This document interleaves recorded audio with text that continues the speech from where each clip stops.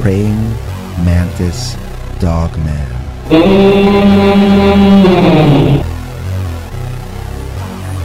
Welcome to Scary Stories, the channel that tells you scary stories.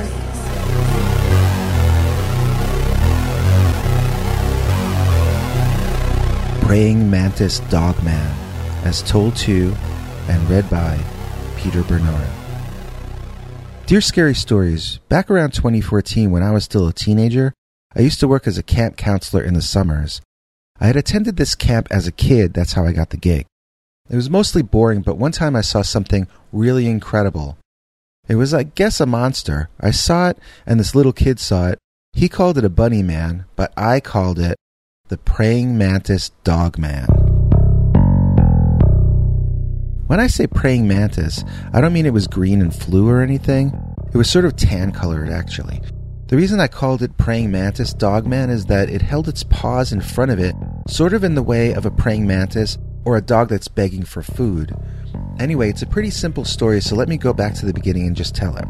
Okay, there was this boy, who we will call Sherman for the sake of this story. Sherman had a wild imagination, probably still does wherever he is now. Anyway, Sherman could see a puddle in the mud and imagine it was a dinosaur footprint. We were in New Jersey. There are no dinosaurs there, other than birds, I suppose. But then again, there aren't supposed to be tan-colored dogmen living in New Jersey either. So, anyway, one day, Sherman tells me there's an orange bunny man staring into the window by his bed every night.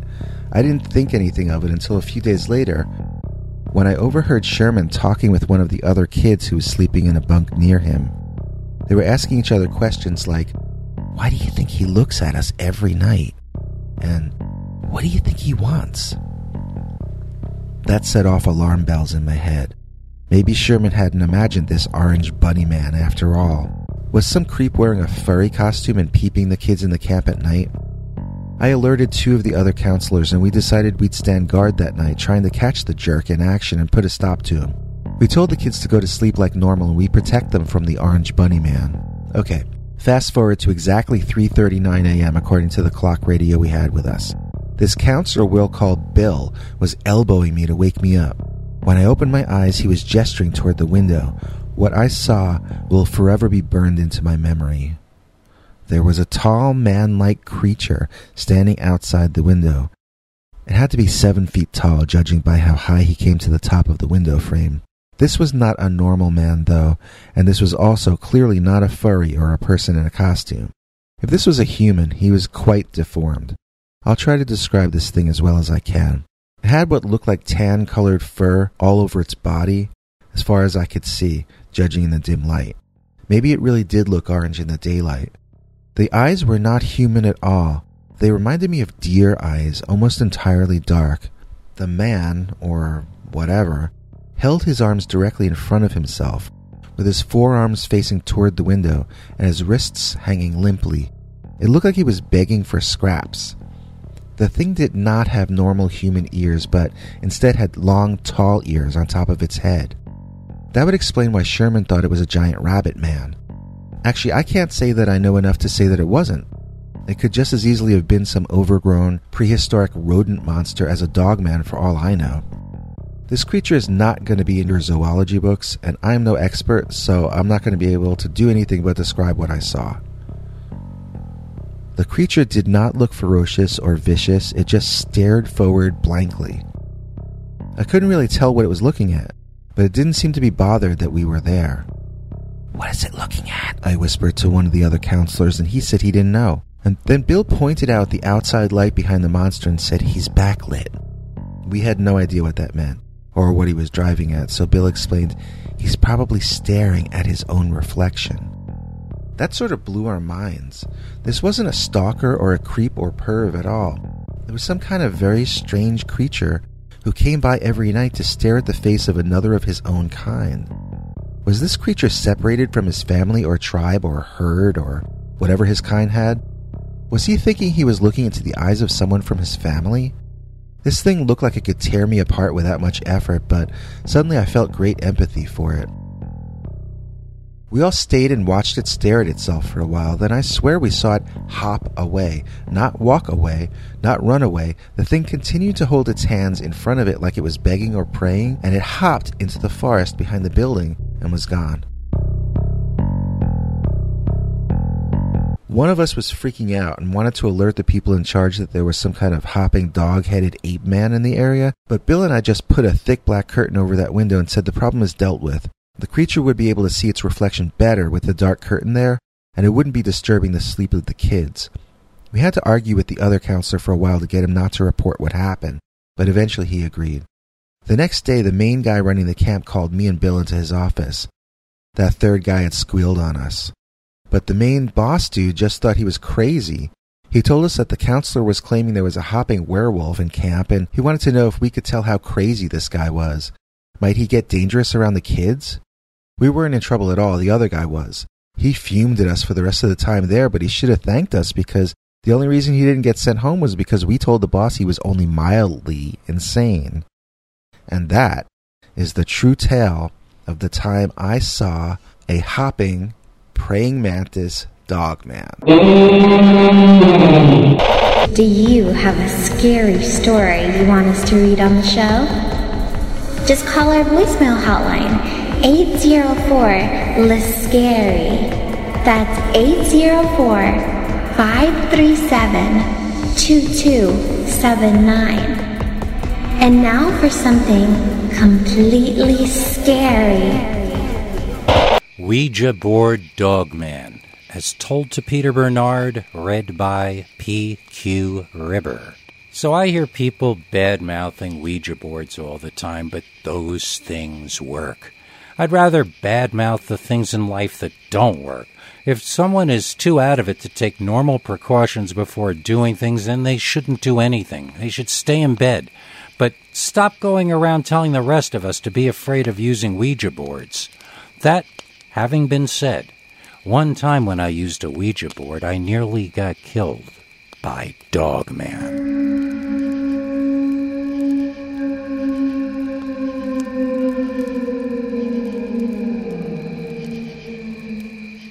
Okay, as you can imagine, this story takes place outside. I used to have this rich friend before they got too stuck up to have any friends, weren't like on TV or whatever. But at that time, my buddy Jake and I were still hanging with this elitist snob we'll call Snobbo, for the sake of this story. Now, let's call him Worthington. Let's call him Carruthers. Carruthers it is. So, Carruthers wanted to throw a Friday the 13th party, but we knew nobody would come except us. So we morphed it into a Friday the 13th Ouija board seance, and then people came we didn't even invite. Some of them were pretty girls, so we guys were all in show-off mode. We were trying to impress the young ladies and putting each other down while trying to act like a badass. Who was the bravest? Who would ask the Ouija board the most outrageous questions? That sort of thing. So, we got to talking to one spirit in particular who called himself Lou. We asked Lou where he was, and he spelled out West. We asked him where he died, and he said no. We asked him if he was alive, and the planchette moved to yes. One of the girls started getting really freaked out. She said the Ouija isn't supposed to channel living spirits, that we should stop using it immediately. We all laughed that she was less scared of ghosts than of real people and kept on with our quizzing of Lou. We asked Lou if he could visit us, and he said no. We asked if we could visit him, and the planchette went back to yes. I asked what we could do together, and he spelled out the word diner. Diner, I asked, laughing. You want to meet us at a diner in town? The planchette started spelling out a new word. M-A... Ma, are you telling a yo mama joke? N... Man, you're saying you're a man? G... Mang, that's not a word. E... Mange. Oh, man, you've got the mange. R... Manger? With the little baby Jesus? And then the spelling stopped, and we were stumped. What did any of that mean? The steam had been sucked out of the conversation, and the questioning ground to a halt. One of my friends decided to go back to the older line of questioning. "So you said we could meet you. Where?" It spelt out west again. West of where we were was further out into Carruthers' daddy's forest. We asked him what was in there, and he said, trees, from what I can tell. He had never been in the forest on his own property. What kind of a kid was this kid?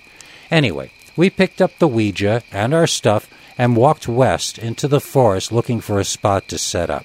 We found a perfect place under a tree on a rock. It looked like a scene from a fairy story, and I was really in the mood to get back to questioning Lou with the Ouija. So we settled down, and we asked Lou if we could meet him here. The planchette answered, no.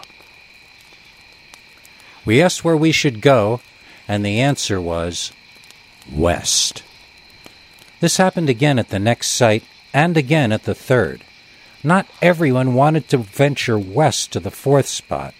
We asked the Ouija, Lou, if he could give us a sign when we had walked far enough, and he responded, yes. So now we marched into the unknown. The forest got denser, both on the ground and overhead, and it got darker and darker. It suddenly dawned on me that the sun was going down. I thought we'd better get back. Just 5 minutes more, someone cried out, and we continued.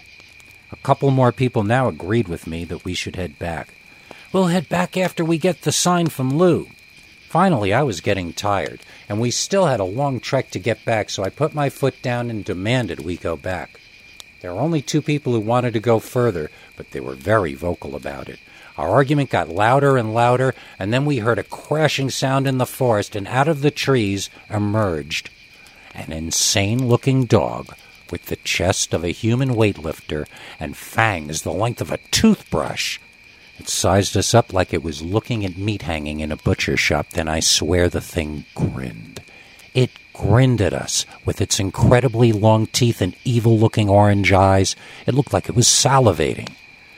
Not Lou, laughed one of my friends. His eyes were open a bit too wide. I wondered if he was losing his mind from the stress. He grabbed me hard, hurting me. He pulled my face inches from his wide-eyed. He raved at me, saying, not Lou, Lou-garoo! Rougarou, I asked, but he wasn't listening.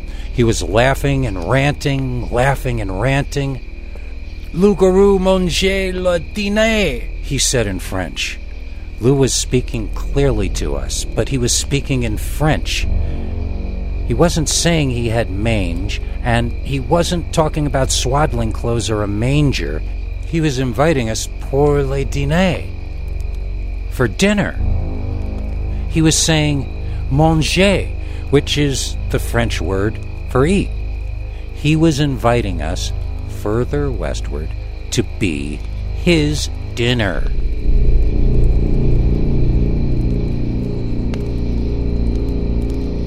We ran. We ran for our lives, and we ran for our sanity. No matter where I ran, I could see the monster behind me, and it seemed to be only interested in me.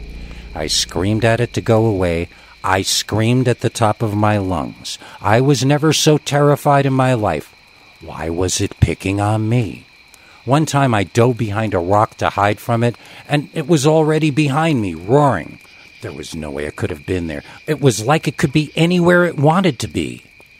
And it was a thing so ugly you couldn't help but scream when you saw it. There was nothing symmetrical about this creature. I've heard people say they saw Dogman or Bigfoot and that it was a magnificent creature of beauty. This thing was not. This came fully formed out of a nightmare and seemed to enjoy the role. It had a kind of evil wolf head from an old fairy tale, like the big bad wolf sort of a thing, but not in a humorous way. It had a very long snout and a black nose at the end that mucus dripped out of. Every part of it seemed to be twitching, like it had bugs crawling just under the surface of its flesh. Its eyes twitched like it was on no-dose for 3 days studying for exams. One of its arms was like Arnold Schwarzenegger, but the other was deformed, ending in a 2-fingered claw. I couldn't tell if it was this way due to injury, illness, or the randomness of birth, but I knew it wanted me dead, and its appearance only filled me with more dread. I ran and ran from the monster until suddenly I was out of the forest and running toward a road. I was dizzy and couldn't remember why I was running anymore. I just knew that it was urgent that I keep going. I ran out into the road and a car screeched, trying not to hit me. It hit me anyway. I woke up days later in the hospital, but it wasn't really as dramatic as all that. I just lost a lot of blood, that's all. I can walk, no limp. I got off. Very lucky. When I talked to the other kids later, they all told me the Dogman followed them personally, the same thing I experienced. We wondered if there were more than one of them, but we all described the same asymmetrical abnormalities, so it had to be the exact same Dogman chasing each and every one of us, and almost ending my life in the process. So, anyway, I've used the Ouija board again since then, and I plan on continuing to use it. Why? This story should tell you why. It actually works as a means of communication. What I don't plan on doing ever again, though, is answering any more dinner invitations from Dogman. Hey, we got one more bonus story right after this. It's not a Dogman story, but this is a really new, really weird story that I don't even know how to classify it, but I just thought it was scary, and I want to read it for you, and we'll be back with that story right after this.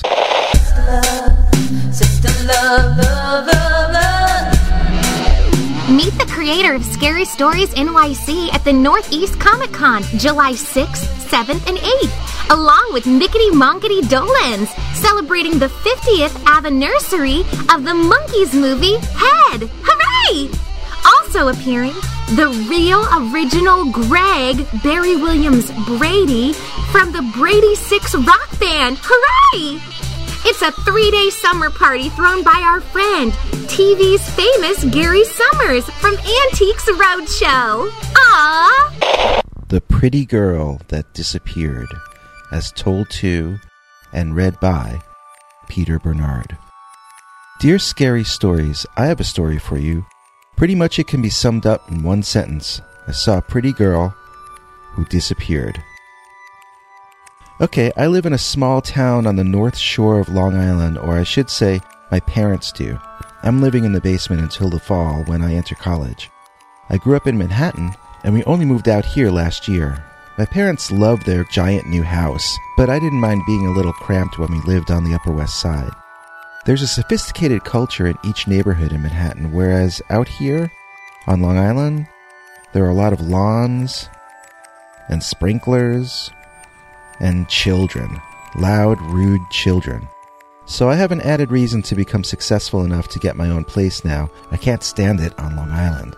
So imagine my surprise one day when I'm walking down the main street of the town, which they actually named Main Street in the area's most inspired moment, and I see not just a fashionable person, but an excitingly fashionable person. I saw the most lovely young woman wearing a vintage Diane von Furstenberg wrap dress with a green jungle theme on it.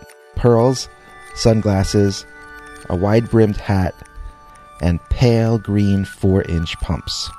I looked around for the cameraman, reasoning she must be posing for a photo shoot. I wondered if the cameras were hidden, since I didn't see anyone out on the street except for me and this lady. I ached to go up and talk to her, as I didn't have a single friend on Long Island. In fact, to this day I still don't. I was too afraid that if I spoke to her, she would mistake me for one of the locals and assume I was banal, before I could even compliment her tasteful ensemble. She was looking in a store window, and it occurred to me that I was watching her looking. Could she see me staring at her in the store window reflection? I looked away quickly, embarrassed at my terrible behavior. The lady walked on to the right, down the block. I wanted to go that way too, but if I did, would I be officially stalking her then? She was heading in the direction of the diner. That was the only thing in town open at this time on a Saturday. If she went there, I might be able to find a way to introduce myself properly. But if I trailed her the entire way there, and she noticed, then she'd never speak to me, even if we got introduced to each other by the Vanderbilts. So, I created a plan in my mind. I would turn right and follow a somewhat longer route to the diner than the lady was on. If she really was going there, then I would arrive 3 or 4 minutes after she did. If she wasn't going to the diner, then it didn't matter anyway, since I wouldn't have the nerve to talk to her on the street. And so I followed my plan, congratulating myself on not being a stalker. I turned down the block that has the deli on the corner with the pole outside the door holding the building up over it. I did a double take as I thought for a second that I saw someone wearing the same jungle leaves green pattern that the fashionable lady had on her dress. I was more than a little surprised to see that it wasn't someone wearing a similar dress. It was the same woman again, only she was walking right to left from my perspective, apparently coming from the opposite direction of where I last saw her. In other words, she seemed to be walking toward where I last saw her, not from there. That was impossible. I resolved to catch up to her and risk starting a conversation on the street. I was too confused now to let this go. I really wanted to know who she was and what her deal was. I watched as she walked behind the pole outside the deli. I never saw her come out of the other side. She must have been standing behind the pole. Maybe she was checking her cell phone or having a vaping moment or something. I found myself trotting vigorously, anxious to get to that pole and find a way to get to know this exotic mystery woman. I reached the pole, went around the other side, and nothing. There was nobody there. I walked around the pole several times in both directions, probably looking ridiculous, but it didn't matter. There was nobody there to see me. I've not seen her again since, but this wasn't that long ago. I asked my parents if this town was known for having ghost ladies walking around, but they thought I was joking and I dropped the subject. I'm not sure I believe in ghosts anyway. I don't know what I saw, but it wasn't a dead person. Her fashion tastes were too of the moment. Well, it's not a Dogman story, but it's true, and it's the scariest thing that ever happened to me. Check out the audio podcast version of Scary Stories NYC, now available on iTunes, Stitcher, Google Play, and other popular podcatchers.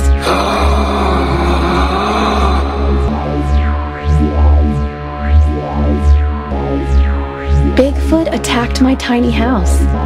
Scary Stories by Peter Bernard, Volume 1. Now available on Amazon in paperback, Kindle, and audiobook versions. Narrated by PQ Ribber and me, Madeline Starr. Forward by TV's famous Timothy Green Beckley, better known as Mr. UFO.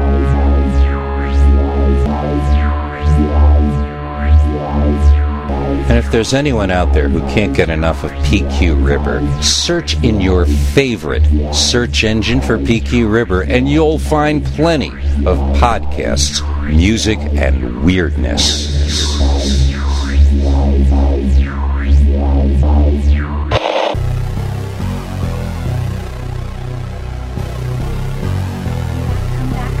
Come back for more scary stories.